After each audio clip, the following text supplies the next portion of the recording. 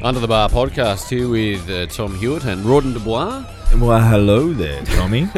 That was quite seductive of you, mate. It's a very special and exciting episode, Rawdon. I mean, usually we've got seminar episodes lining up left, right and centre. It's been a couple of weeks without one, so we thought we better chuck one into the mix. Why not? But this is a really exciting and juicy one. Juicy. Now, the great Menno Henselmans, who has been on the podcast before many episodes ago. Many moons ago. And someone who was widely respected as one of the, I guess, the true thought leaders of the industry, really. Yeah. I mean, he's science-based, but he's got that lovely blend of what he's seen in the his trenches experience type stuff. And what probabilities, what things would work or could work, and putting it all to the test. Yeah, I love what he mentioned with the Bayesian philosophy. Even though something may feel good, we're not going to necessarily do that. We're going to look at reason and what science says will work best, rather than letting our own feelings influence things, which I think is a really interesting perspective, which is what we do. But he'll talk about all that stuff on the very cool interview we've got coming up. That's right. Now, he's coming out to Australia for a seminar tour. That starts in Sydney at the Icon Performance Health Centre on... What are the dates, Jam? Saturday, September the 30th and Sunday, October the 1st. Obviously, 2-day seminars. Then he goes down to Melbourne for the next weekend, October the 7th and 8th. And then he's across to Perth for October the 14th and 15th. With the guys, Sam Hanna, Iron Game Fitness down in Melbourne. Love your work, Sam. Shout out. And, of course, the Glossops over at Tough Team in Perth. So, Menno's built quite a very large following. He's got his course and there's a heap of good stuff. But this PT course. is the first time that he's been to Australia. It's a unique opportunity to pick his brains and, experience Menno in the flesh. Yep. Some of the stuff that he'll be going through in this seminar. There's a strength training component.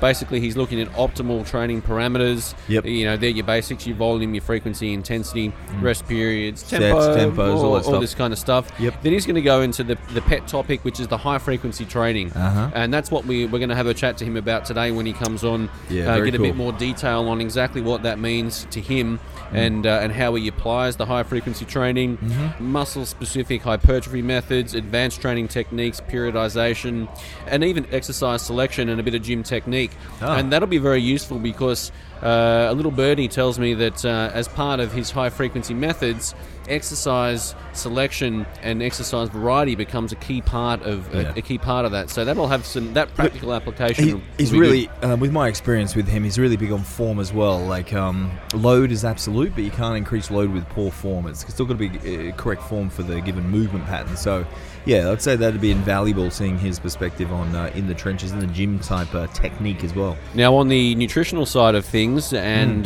this is where I think a lot of people get great value out of what Menno does, because he can break down some very complicated topics into nicely understandable chunks of information.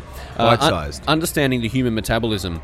This is a big one, Rawdon, because there's a lot of polywaffle that goes on out there. There is. And Menno can really break that down. So that will involve, yo-yo dieting, reverse dieting, metabolic damage, in inverted commas, set point theory, and much, much more.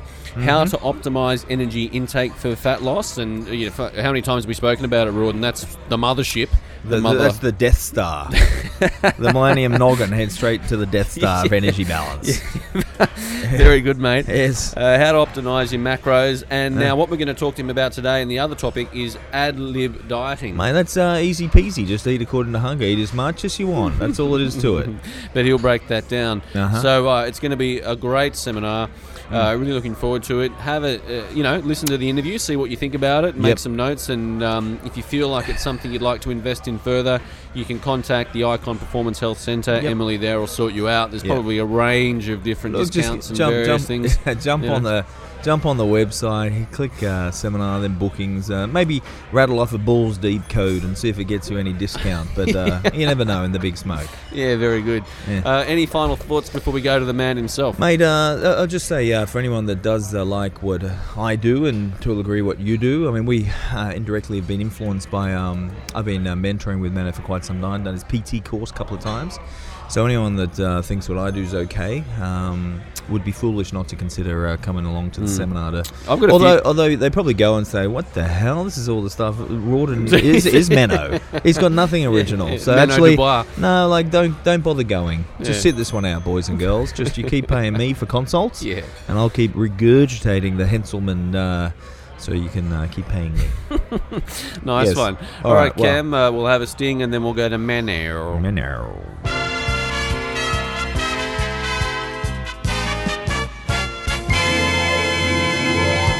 Some of your best work there, Cam. Very nice. Rockstar. Now, Rawdon, it has come to that time in the episode where we have our aforementioned very special guest, Menno Henselmans, the round 2, the gypsy of nutrition and training these days. He is, mate. Traveling the world, working online, doing what he does. Yeah, I guess that's what you can do when you structure a really nice business model and you've got some great content that people really value. Yeah, it's exciting stuff. So he's in Bali at the moment. Yeah. As we mentioned at the top of the show, he is coming out to Australia in just a couple of weeks for a seminar tour. You've got Sydney, Melbourne and Perth. He's out here for 3 weeks, starting in Sydney on the 30th of September, which is really exciting. There's some great looking content in the course.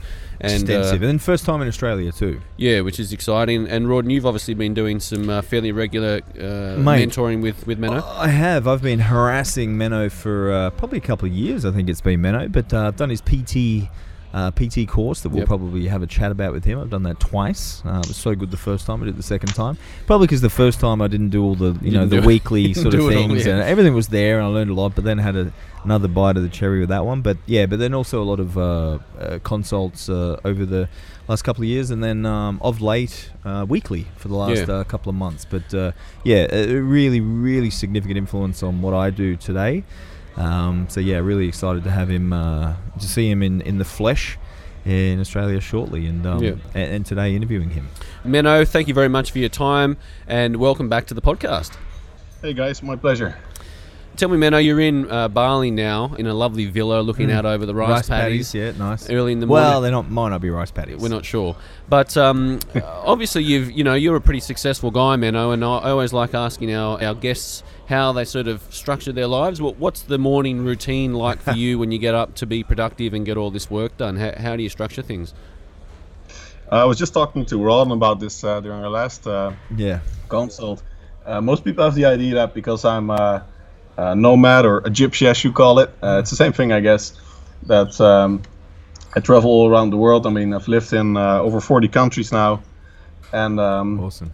That it's like I'm sitting at the pool or I'm at the beach and I'm climbing mountains, diving with dolphins, and I do that stuff. But it's mostly that I get myself to a certain location like Bali, where there's a lot of really cool stuff to do at close distance. Yeah. And most of my days, like the vast majority, are work. So I get up, which is about 9 in the morning. Yeah. So this is basically, it's almost the first thing I do today, this interview. Mm-hmm. Yeah. And then I reserve the mornings for my most creative work, writing, and so the articles, writing for the PT course, updating that, and I'm now working on a book about self-control. So that's also where I do the writing for that. Mm. And then when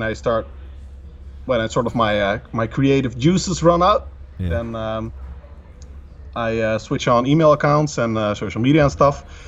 And then the messages flood in, so then it's the end of creative time. So these days, I tend to get over 200 messages per day, pretty consistently.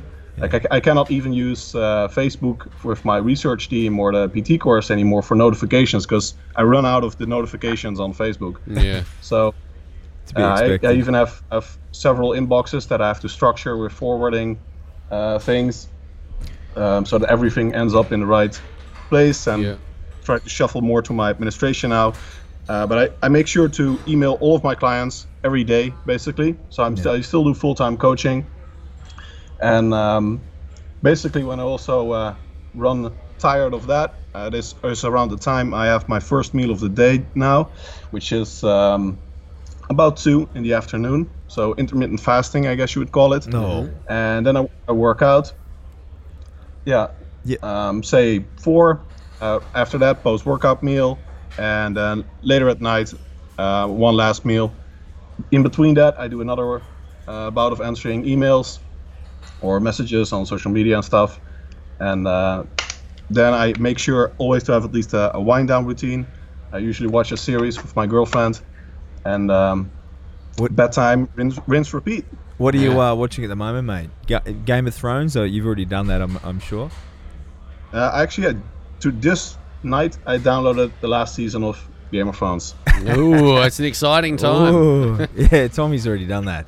I think that's really awesome. No spoilers. For our listeners, and one of the reasons why I do respect you, aside from your knowledge, but you still train every day. It doesn't matter where you are. You always do your training, and you actually, we're going to talk about this a little bit later. But you know, it's a high frequency style of training. It's not the easiest way to train, but you always make sure you get it done, and you move some decent numbers as well, because you're not a big guy. Like, how much are you weighing at the moment? I'm a good 90 kilos. Well, that's decent. Decent. Yeah. Contest shape, yeah. I'm like 80, 85, 86 when truly ripped. 87 maybe after a really good carb load. Yep. That's decent. But you're still in the trenches, chasing the numbers and training every day. I think that's awesome, man. That's good. And Menno, when you're taking advantage of that creative space juices in the morning, if you're in a good flow and a rhythm, will you keep running that for a little while, or there's a certain time where you've just got to get to the emails and all that kind of stuff? Yeah, I'm really flexible with that. If I have, some days I'm really caught up on something, especially an article. Most articles, when, mind you, I've done all the research beforehand and I have, okay, this is how I want to put it down. Usually I have the structure in mind already, and it's just the writing, and I'm still really excited about it. I ideally finish the article in one go. One sitting. In one swoop, yeah. That's how I like to work most, because as soon as I abandon any project, and I've sort of determined for myself already how everything is, then I lose interest, which is really a big obstacle for me at the moment. Yeah. So I like doing the seminars and stuff, but every seminar and every PT course, I always focus on the new stuff, because that is of most interest to me. Yeah. So I'm always trying to put out new contents, and you'll see in the seminars I give, if you look at the topics on my website that I've presented, I try to talk about new stuff almost every time. Like most presenters, they have the same lecture. Rehash it, yeah, you see these guys. I see my colleagues at big conferences pretty regularly, and it's like, I know this presentation. Oh, I know that one. Yeah, exactly. We'll get to the presentation, the seminar in just 1 second, Menno. But one last question: any supplements or nootropics? Do you use anything for cognitive function? Come on, Tom. You want to know whether he uses modafinil. Now, Tom had a bad experience on modafinil. What about yourself, mate? Are you any of those nootropics to get those juices flowing? I have a few, yeah.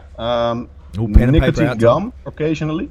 Works really well for me. I have the most non-addictive personality ever, probably. So I often actually forget it's there. So I intend to use it. Like, it helps me work. It's really, really bad for creative work. Don't use it when you're trying to write something, but it's really good for relatively straightforward stuff. The emails and stuff like that. Yeah, emails, non-difficult client emails. Most questions are the same questions you get from different clients. It's really good for that, because it sort of gives you a very deep focus. It's like it takes away everything but that one thing you think about, which is good in terms of adhering to being productive and doing that one thing, but it really limits your frame of mind. I think it really reduces creativity and associative thinking. And is that just the nicotine, the active? Is it the nicotine that's doing that? Yeah, it's nicotine. Wow. Yeah, really underrated supplement. I think one of the few that actually has good support for it. But it's addictive. Although I have to say that I'm conservative when recommending it to people. Obviously, it's nicotine. We know smoking is super addictive, but the peak absorption rate and the peak concentration that you get with inhalation, like with smoking, especially combined with all the other compounds in it, is a really, really different story compared to oral absorption that you get from nicotine gum, which is also delayed. I mean, you park it in your mouth for like 30 minutes, sometimes like a 4 milligram gum. I can chew on that for like 5 hours. So actually research also showing that people auto-regulate this quite well. So you sort of titrate your own dosage medically. And I noticed that you indeed do this automatically. Like when you're in a a nice state of deep concentration, you stop chewing, and at some point you need a new fix, so you chew again. If I look at my clients, I haven't seen anyone got addicted to it. In fact, the main story with most of my clients is that, I always warn about it. In theory, this stuff is addictive. You don't want to use too much of it. Be warned that yada yada. Almost all of them say, like, actually, I sort of forgot it's there. Same, exactly what I experienced myself. Like, okay, yeah, it sort of works. It's not magic, but it does something. It's not the most pleasant feeling though. Like, it's not really. It improves your concentration, but it's not a very. You don't get a happy feeling from it. It's not. It's not heroin. Yeah. So most people sort of forget it's there, or they use it occasionally and then semi-regularly. I've never had anyone had trouble quitting it. Okay. So I'm not really sure it's that addictive. I'm going to try with my athlete updates that I do on a Sunday, big day for me. Maybe a bit of we're talking about this before we went to air, Tommy. Maybe a bit of nicotine gum before the modafinil. Maybe modafinil and the nicotine gum. That could work well. So aside from the nicotine gum, Menno, anything else? I use modafinil occasionally when I can get it. It's not in too many countries, but the problem with modafinil. So modafinil, for those who don't know, is like. Really, really roughly, it's like a super long-acting form of caffeine. So in research, we actually find that once you are not sleep deprived, it doesn't do jack for improving cognitive functioning. It only counters the effects of sleep deprivation. But for many people, they are basically chronically sleep deprived, especially those with office work and the like. So then it does function as a nootropic for all intents and purposes. The problem is that the half-life is so long that 24 hours after you still have some effect, which means that when you're going to bed, even if you take it first thing in the morning, it will impair sleep quality the next night, which means you're more sleep deprived the day after, and you're more inclined to use more modafinil. So it's not truly addicting, but you do end up, or you can easily end up in a negative spiral where you're more and more reliant on modafinil. And you feel like it's working great, and it is, but the reason you need it is because you were started on modafinil in the first place. Yeah, interesting. Vicious circle. Yeah. Maybe stay off that one, Rawdon. Yeah, I don't know. And that's not dose related. You can't do like a 50 milligram, and obviously you get less stimulation, but then potentially less sleep deprivation because of it. Yeah, but I think once you're not super sleep deprived, you need about 200 milligrams to get any effect, basically, any noticeable effect. So, kind of hard. I definitely would always recommend taking it first thing in the morning. Like the only time I use it is when I'm super jet lagged, especially for certain conferences. Like they fly you over to another country and you have like an 8-hour jet lag. And you wake up and you feel like you haven't slept for 4 days. Then I take modafinil. Okay. Do my lectures and crash afterwards. Yeah. Other than that, I don't like it that much. Caffeine, of course, mostly just coffee. Yeah. I think the main thing there too is people abuse it, and I always point to alcohol and caffeine as the reasons, and smoking really, that other drugs are illegal, even though physiologically they're not that much more harmful.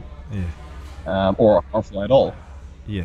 And people use so much of it that they get super addicted. Not addicted in the heroin sense, like junkie on the streets doing everything to get caffeine fix, but addicted in the sense of needing constantly heavier dosages to stay functional and having such a high tolerance that they can actually take the coffee and fall asleep afterwards. Yeah. Then you're at the level where the caffeine isn't doing anything to improve your mood. You just need the caffeine to function normally. So it's a big difference there in terms of if the caffeine is actually helping you or if it's just fighting your withdrawal symptoms. Yes. Which is actually what the main research problem was with caffeine. Like they thought, okay, this stuff is amazing, but they tested it on sleep-deprived subjects or people that were chronic caffeine users, and then they had a washout period. So they were in a state of caffeine withdrawal, and then they tested it, and they're like, oh, this works amazingly well. And new research that controls for this actually finds that caffeine doesn't do much at all for strength training performance. It's almost purely a mental effect. I must say, Menno, you probably are vaguely aware, because we are friends on Facebook, that I don't mind a coffee or two. And it was funny, one morning I think I was particularly busy, and I think from memory I do make choices not to have coffee from time to time, and I don't recall it being an issue, but this one particular morning I didn't, and I had these headaches and this nausea, and I felt like going home, and couldn't work out. I thought, coming down with something, and then I just realised I hadn't had a coffee, and had a coffee and I was good to go. So yeah, you might be onto something there.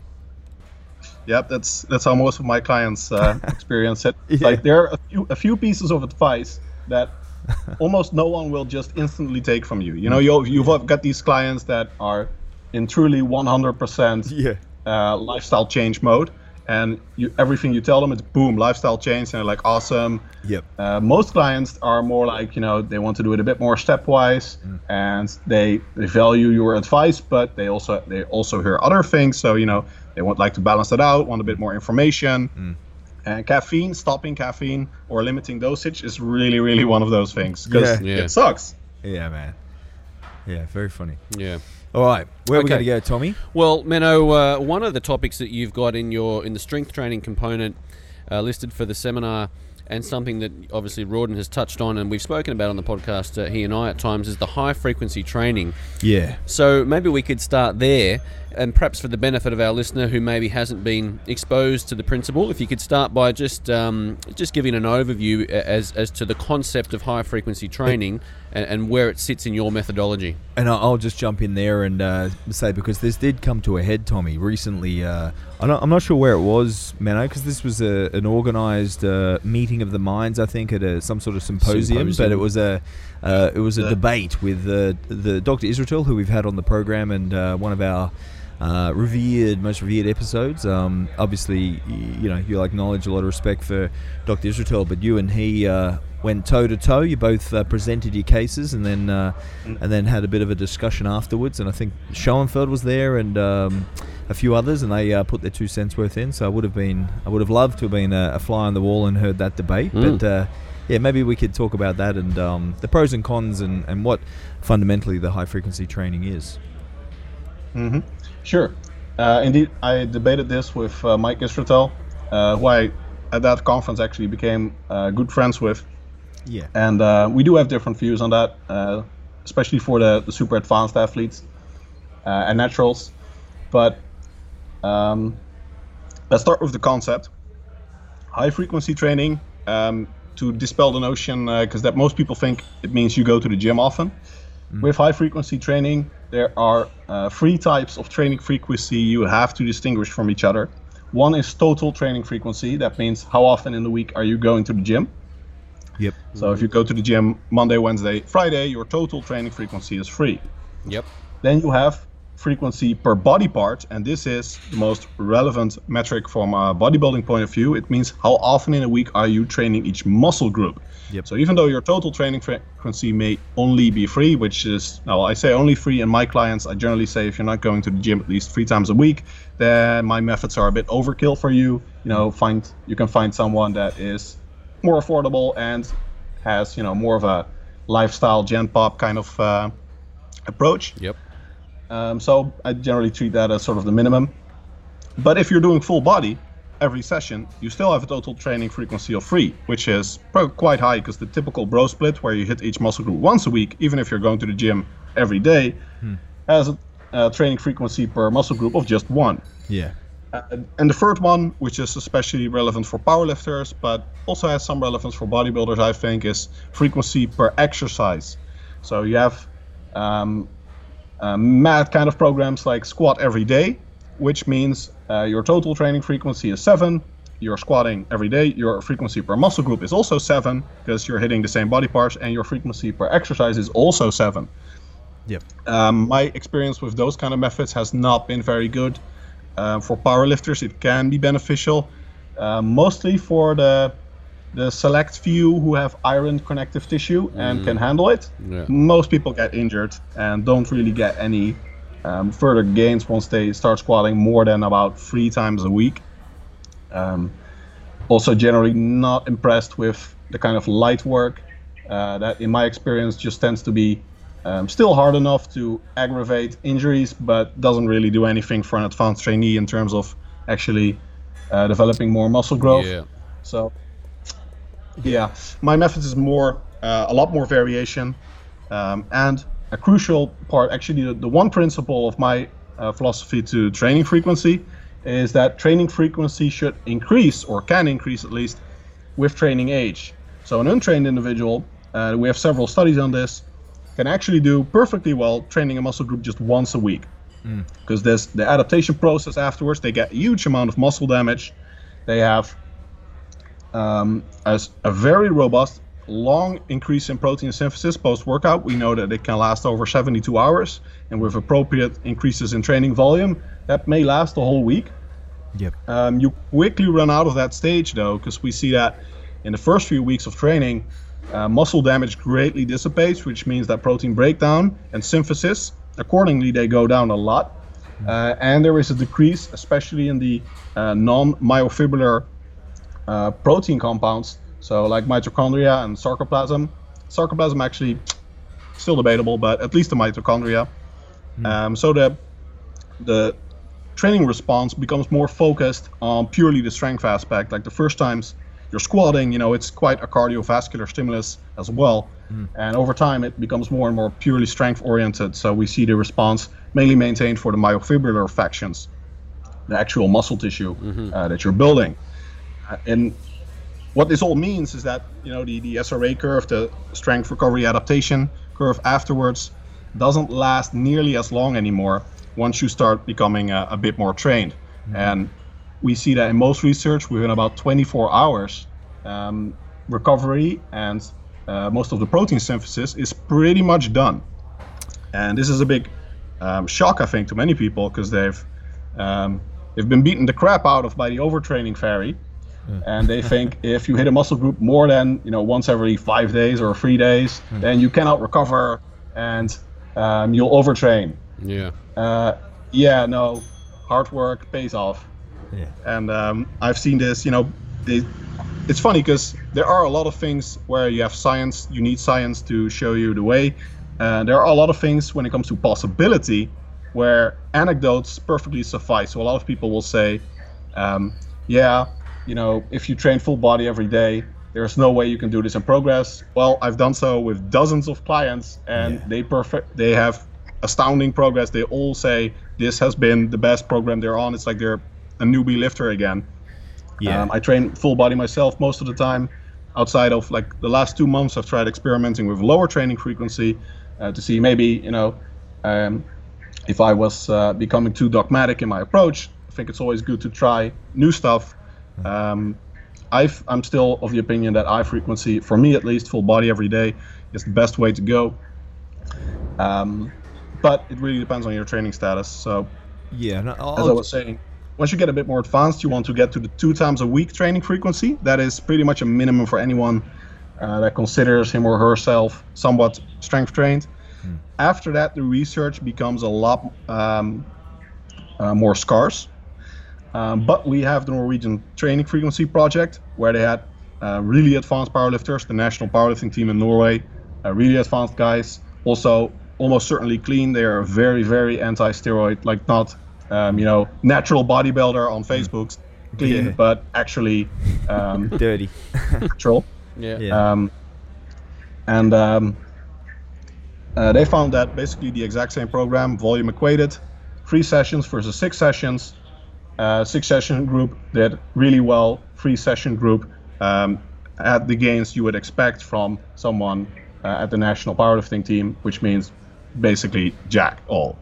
So big difference there. Even though it didn't reach statistical significance actually for some measures, but if you look at the raw data, then it's really the story I just said. It's like the difference between making good progress for an advanced trainee and just maintaining.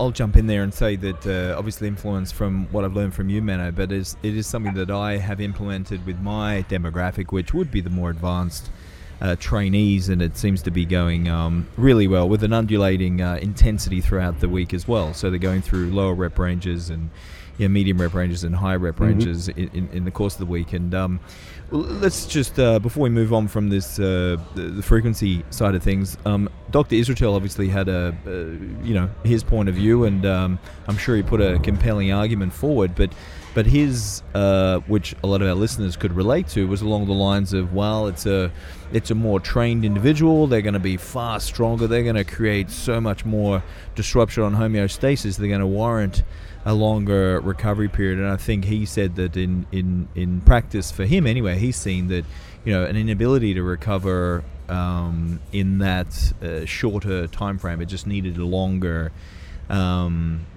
duration to recover.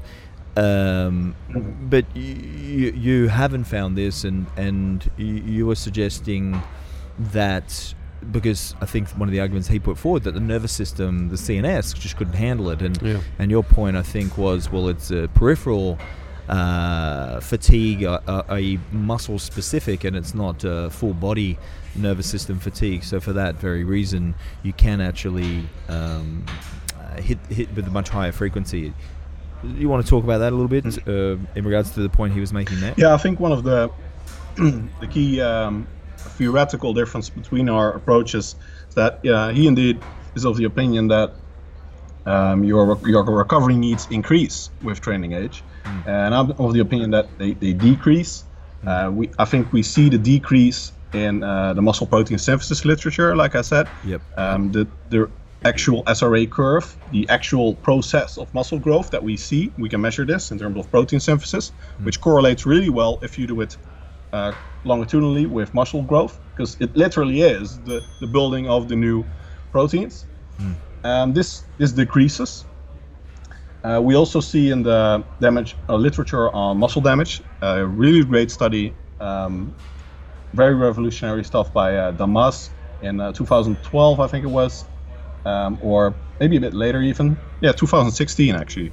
Okay. And they found that muscle damage decreases greatly during a training program, and this is the reason for much of the decrease in protein synthesis we see. So at first, you have a lot of muscle damage, and also this is also why I think that muscle damage is really overrated. Many people they design their training programs based on how they feel.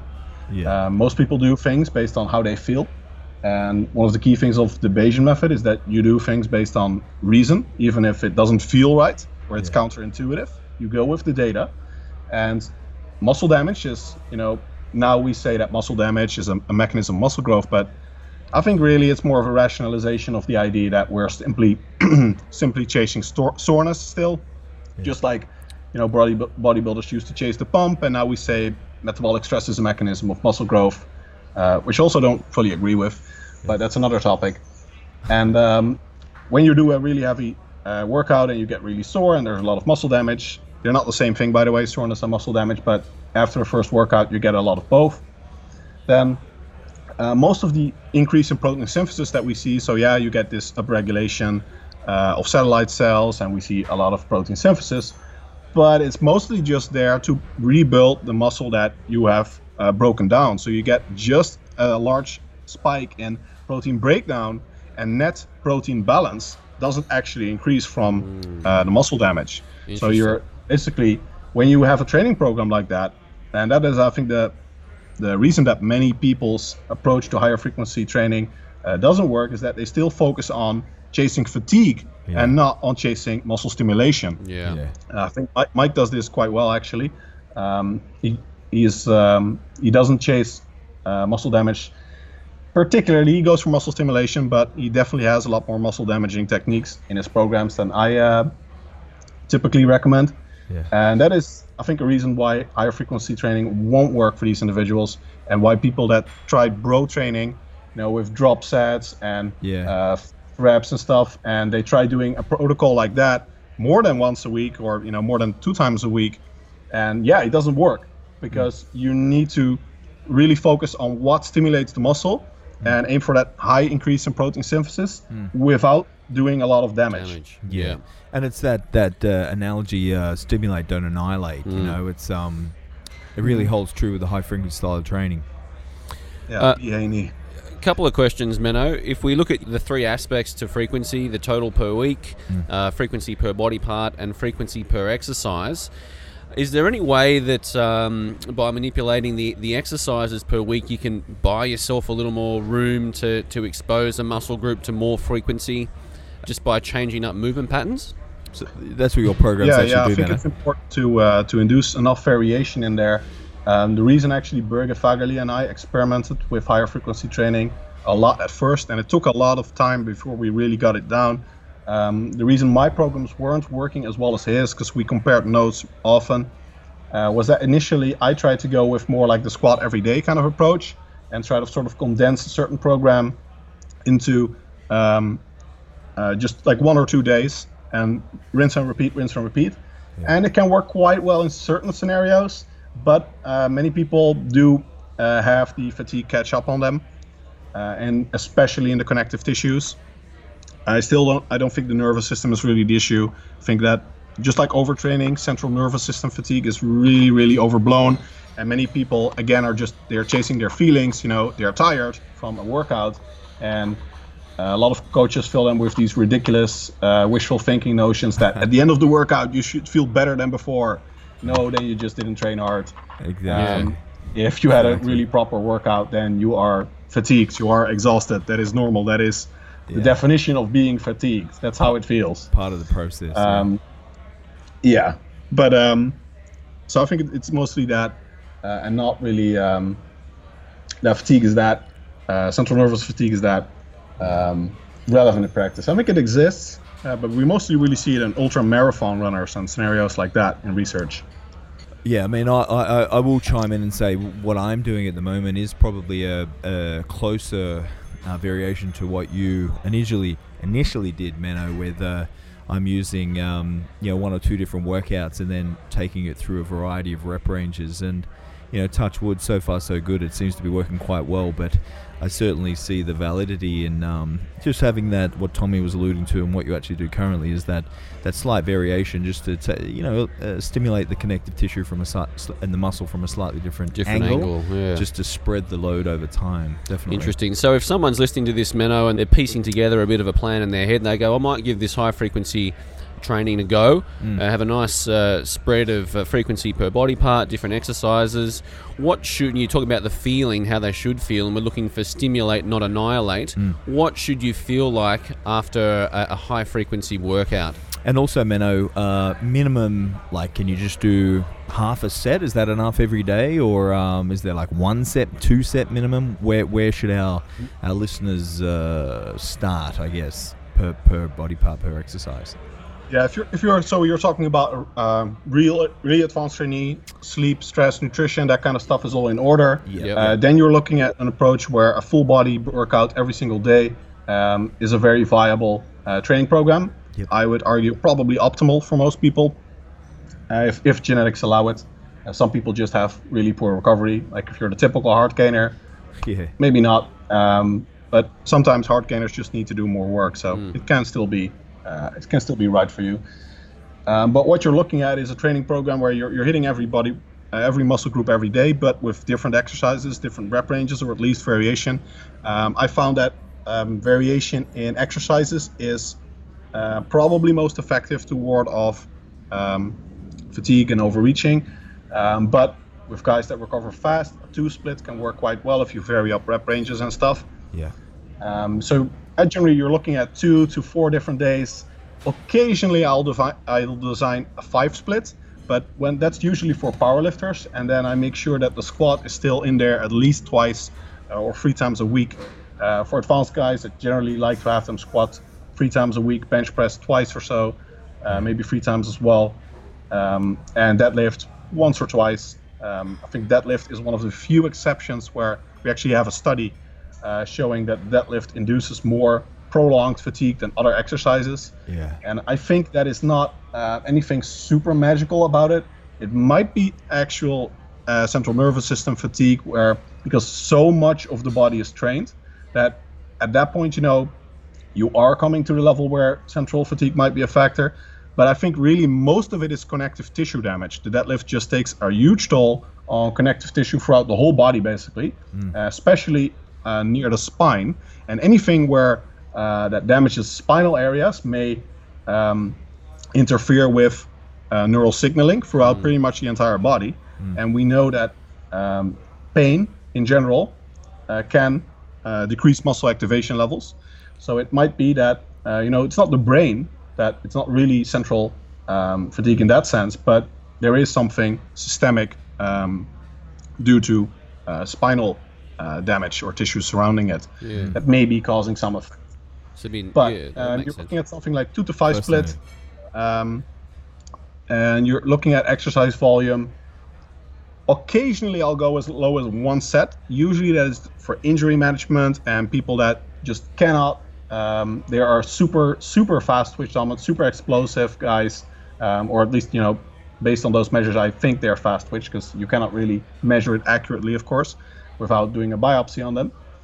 And they just need like 1 set, and after that their reps drop off by more than 50%. Those guys, elite sprinters, may benefit really well from just doing 1 set, and any more would just induce needless fatigue. Most people, the vast majority of trainees, need at least 2 sets, I would say, to actually properly stimulate a muscle and get enough total weekly volume in, because total weekly volume is still the more important measure once your training frequency is at least in the okay level. And I think that a lot of the benefits of a higher training frequency are that it's easy to increase total training volume. I'll expound on that later, but so you're looking at a program like that, few different exercises, 2 to 5 split, at least 2 sets a day, that may go up to 3 to 4, and then you're getting at women tend to do better when you're bulking, sleep's really good and stuff. You get to higher levels. People on gear can tolerate like 6 sets, maybe more. Highest I've generally gone, I've tried experimenting myself actually without being on gear, doing a few months, 2 months each of 2 sets, 4 sets, 6 sets, 8 sets, and 10 sets a day. And interestingly, 10 sets a day is quite doable. You're in the gym for 3 hours a day. Not the most exciting workouts, but also think it certainly didn't work well. But no magical overtraining nonsense.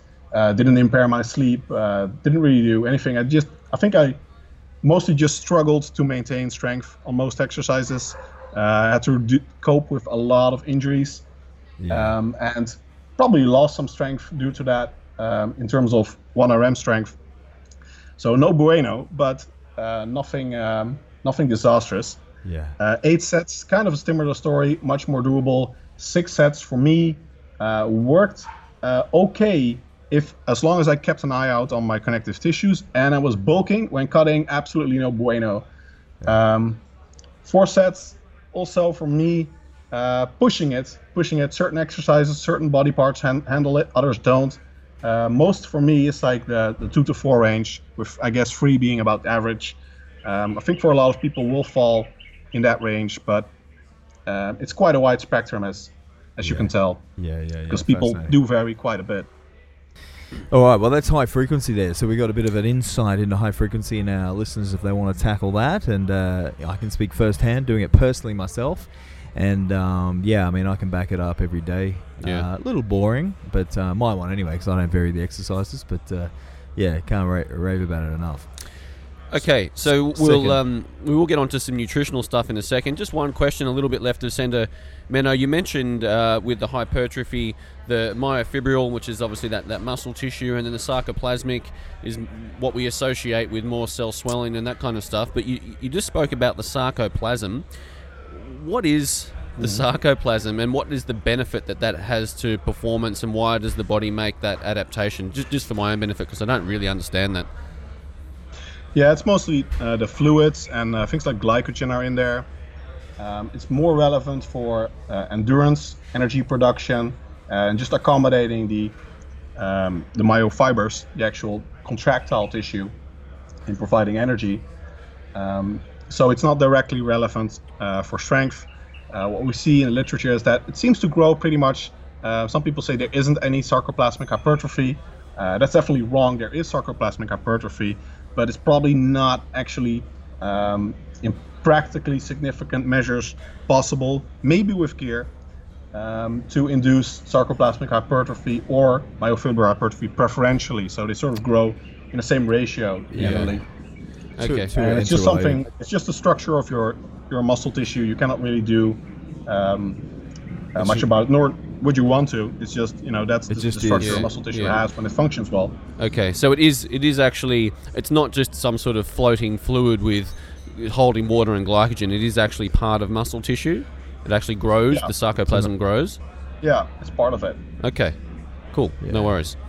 All right, I just dotted I's, crossed T's on that one. Very good. Very nice. Right now, Menno, there's a heap of stuff that you're going to go through in terms of the nutritional side of things. Starting with the human metabolism and working all the way down to macros and all kinds of stuff. But something that you've got listed there that Rawdon and I would be very interested to talk about, because Rawdon's always talking about measuring everything to the nth degree, the calories and the macros and vegetables and everything. That's it. But this concept of ad lib dieting and I guess a more intuitive approach to nutrition. So can you give us a bit of an insight as to what that concept involves from your perspective? And also, Menno, you can let listeners know that you actually use, because our listeners might be saying, but comp prep, you can't do stuff like that. You actually did use this for competition preparation when you prepped yourself for, I think it was the WBFF fitness division, Yeah, sort of the men's physique variant of WBFF, Yeah, awesome. I went ad lib, which means you don't track your macros, but you pay close attention to your appetite and food choices and nutrient timing, which means you indirectly still monitor your macros. You just don't actually track them and measure them, and you don't stop eating when you've hit the macro target. You stop eating when you're full. It's a very pleasant, much more lifestyle-friendly approach. I eat ad lib most of the time. It is absolutely not intuitive, though. I would say that a lot of people and even researchers call it intuitive eating. I'm really not a fan of the term, because a lot of people, also clients, when they hear me talk about this in interviews, they think ad lib dieting is sort of a cop-out. It means, I do the same stuff, but I don't track my macros anymore, and I can eat as much as I want. That sounds pretty good. But sign me up. You need to there needs to be some form of control in the diet. So energy, calories matter. So you need a different form of restriction, which may come in the form of food choices. It may come in the forms of monitoring the variety of different meals, ensuring a high satiety index, manipulating food cues, serving sizes, plate size, even mental tricks, working on your mindset, those kind of things. Meticulous nutrient timing to reduce hunger pangs. Using spices to control your appetite. Stimulants can also play a role, like nicotine. It's an appetite suppressant. It doesn't work too well in my experience, but not nearly as well as smoking. But and I don't smoke, by the way. But all your clients you see in smokers in literature it's pretty huge. Yeah. And so you do need to exercise control, and you have a lot less flexibility with your diet. So even though there might not be a limit on calories or something, you will have limits in terms of food choices for different meals. So McDonald's and stuff are definitely out of the question. If you eat ad lib McDonald's, you are going to overeat. There is no question about it. Unless you have the appetite of an 8-year-old sarcopenic woman, then it's not gonna work. So it's definitely not a magical tool. It requires a lot of. It requires being really legit. Basically, it means you're truly ingraining good, healthy, low-calorie eating as a lifestyle, and being very consistent with that. Okay. So, at the end of the contest prep, I still had to do macro tracking to get to say the difference between 6 and 5% body fat. Yeah, and so. Okay, so that was a beautiful overview of what's actually involved in the many facets of ad lib dieting. Cool. Okay, one of the things you mentioned there was, eat according to hunger. Now, our listeners will be going, yeah, well, how the hell did you actually, manage to get down to 6% or 5%, but you got to 6 ad lib? Like, one would assume, part of the dieting energy restriction, you're going to be hungry as a mofo 24/7. It is what it is. It varies from person to person, sure. But how did you differentiate? Is it the mindset, or like you said, you just, tons of spices and killing the hunger pangs? I suppose you have to be aware that that's going to be a part of the process and not react to them. Like, talk about when you started. I understand off season, that all makes sense, but when it push comes to shove and you got to start trimming the fat, how did that whole process unfold? Yeah, for me, for a lot of people, mindset works really well in differentiating between psychological hunger and physical hunger, which means that physical hunger is the truly, in the Dutch in Holland we have a saying, hunger makes raw beans sweet. If you are truly hungry, you are hungry for everything, basically. Other things, a craving, or you don't want any more soup, but you would like that pie. That's not physical hunger. That would be psychological hunger. Yeah. And differentiating between that is really important. For me, it doesn't work very well though, because it seems that I don't have much psychological hunger. My lifestyle is really, really consistent. I think I live extremely healthy, consistent, truly walking the walk, kind of walking the talk lifestyle in terms of nutrition, which means that I don't even see things like pizza and McDonald's as foods. I never eat them. My cheat meals, my sole cheat meal basically is sushi, which is rice and fish. So for me, that's not a really big concern. But even then, when you're going to 6% body fat, which most people cannot do at lib, my appetite is indeed off the charts. I'm eating kilos of food a day, and you're left with maybe about 10 different food choices. I was in Brazil most of that time, so you have, what's it called? It's like a green kind of mix between a cucumber and a potato, and it's like 20 calories per 100 gram. Yama yama, I think they called it. Well, it's pretty awesome. You have foods like that.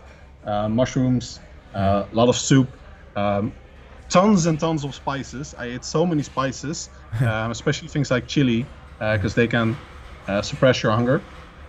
That I actually managed to eat quite well in India, where if you're used to spicy food, there's like Western spicy for your global reference, which is not spicy at all if you're used to really spicy food. Then you have sort of South American spicy, which for most people is burning your mouth hot.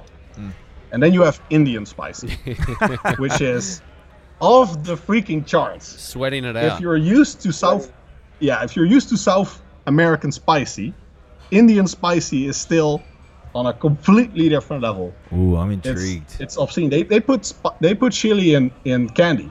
I'm not kidding. It's like they're just finding ways to add more chili in food.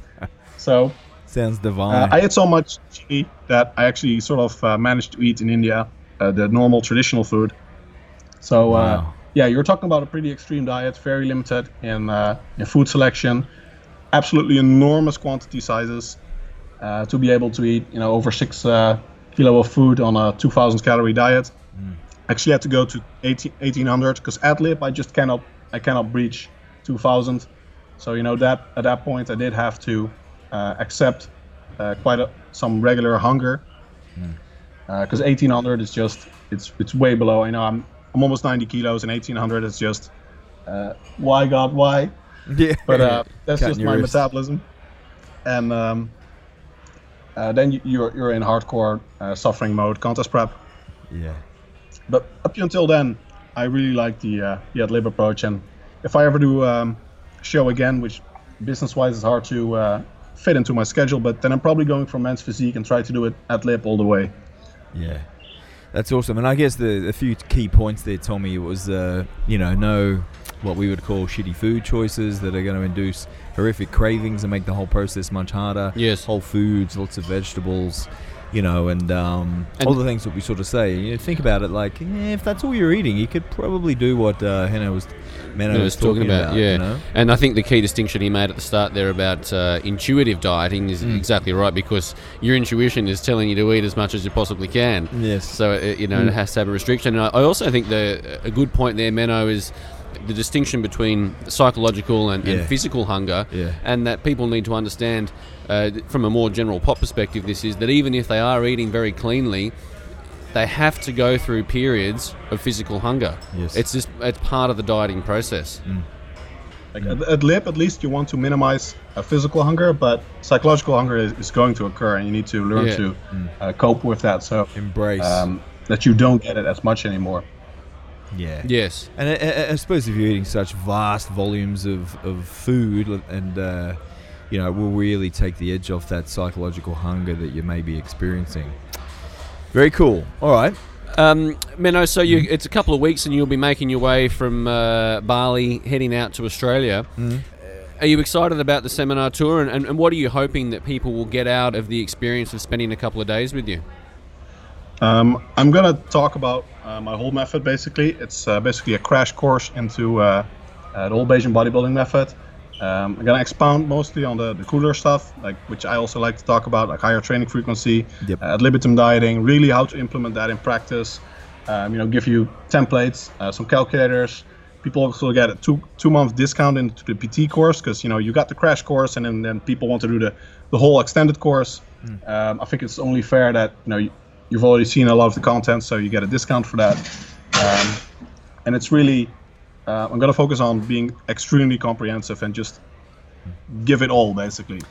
And one of the things that our listeners might not be aware of, it's basically, I find the PT course pretty much everything you need to know as a coach, really. You don't really... There's nothing that you wouldn't use from the content, Tommy. The PT course you're not covering topics that aren't that relevant. It's all just what you need to know to be a better coach, which I'm assuming the seminar would encapsulate as well, Menno. Yeah, for sure. So the seminar is basically a crash course version of the PT course. Yeah. Which is all you need for muscle hypertrophy and fat loss. Yeah. And I'm going to talk a lot about strength, because I think in my method, strength and muscle hypertrophy are, in natural trainees at least, quite tightly correlated. Yeah. I think that the difference between strength and size is mostly came across after the advent of steroids, and now you have a lot of bodybuilders that are by no means weak. People say, oh, look, Kai Green is weak. No, he's much stronger than you are. But you might expect that given his gargantuan size, he'd be even stronger. But in the classics and most natural trainees, you can see that strength and size are pretty tightly correlated. Yeah. Awesome. But I'll reserve that for the seminar. All right, cool. So, Tommy, you want to rattle off those dates again for his upcoming seminar in Sydney, Melbourne and Perth? Yeah, so 3 weeks of seminars every weekend, starting Saturday, September the 30th. That's in Sydney. Yep. Saturday, Sunday. Then he's down in Melbourne the Saturday, October the 7th. Yep. And then across to Perth, October the 14th. That's at Iron Game Fitness with Sam Hanna in Melbourne and the Tough Team with the Glossops over in Perth. Hey, guys. And obviously at the Icon Performance Health Centre in Sydney. Menno, you haven't been to Australia before. I mean, are you going to spend some time travelling around and doing a bit of gypsy-based activity? For sure, yeah. It's my first time in Australia. Been on my go-to list for a long time. Quite far off all the other countries, so I'm going to make sure to milk it for all I can. Very well, nice. There's going to be kangaroos hopping around the streets and koala bears in every gum tree, so you should have fun. All right, cool. So for our listeners that want to, in the meantime, check out a little more about yourself, you've mentioned the PT course. Maybe a quick overview, that's a 6-month course from memory. You can pay monthly. And then how can they, because I know your Bayesian bodybuilding website, you got a ton of stuff on there, articles, everything else. Maybe give our listeners, if they're interested in hearing more or doing the PT course, let them know about that. Yep. Yeah, this, from a business perspective, would be the most important part of the talk. But right now I actually have a live Q&A. So I'm just going to refer people. You can go to my website, BayesianBodybuilding.com. then there's a huge button somewhere that says education or PT course. Yep. You click on it, and it will tell you everything you need to know. Beautiful. Oh, that was short and sweet. Excellent. So just basic bodybuilding. Check it out. Done and dusted. Nice one. Awesome. All right, man. Absolute pleasure from my end. I look forward to chatting again in our little chats next week. But thanks so much for your time today. Yeah, that was fantastic, Menno. I appreciate your time. And we're both very much looking forward to seeing you out here in Australia, man. It's exciting times. Yeah, with your big fiery red Gandalf beard. Yeah, I'm going to bring the magic. Bring the magic, exactly. All right, mate, have a good day over in Bali, and we'll look forward to chatting again soon. All right, talk to you later, man. Thanks, man. Thanks, Menno. Bye.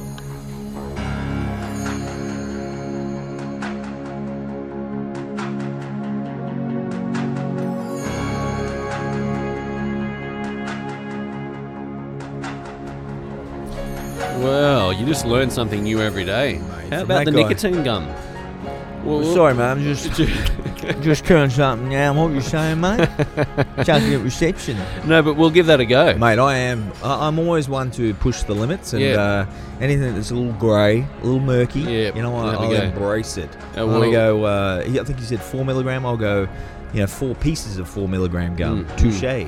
I'm looking forward to having a podcast co-host who has a nicotine addiction. Yes. Because that's coming just around the corner. I can see it. But no, that's really interesting, that world of things, and certainly the way that Menno... Nootropic type stuff are you talking about? Or? Yeah, just that approach to cognitive function, getting the most out of your productivity, setting your day up, getting the structure right. That's right up your street. I'm really big on that for making progress in all areas of life.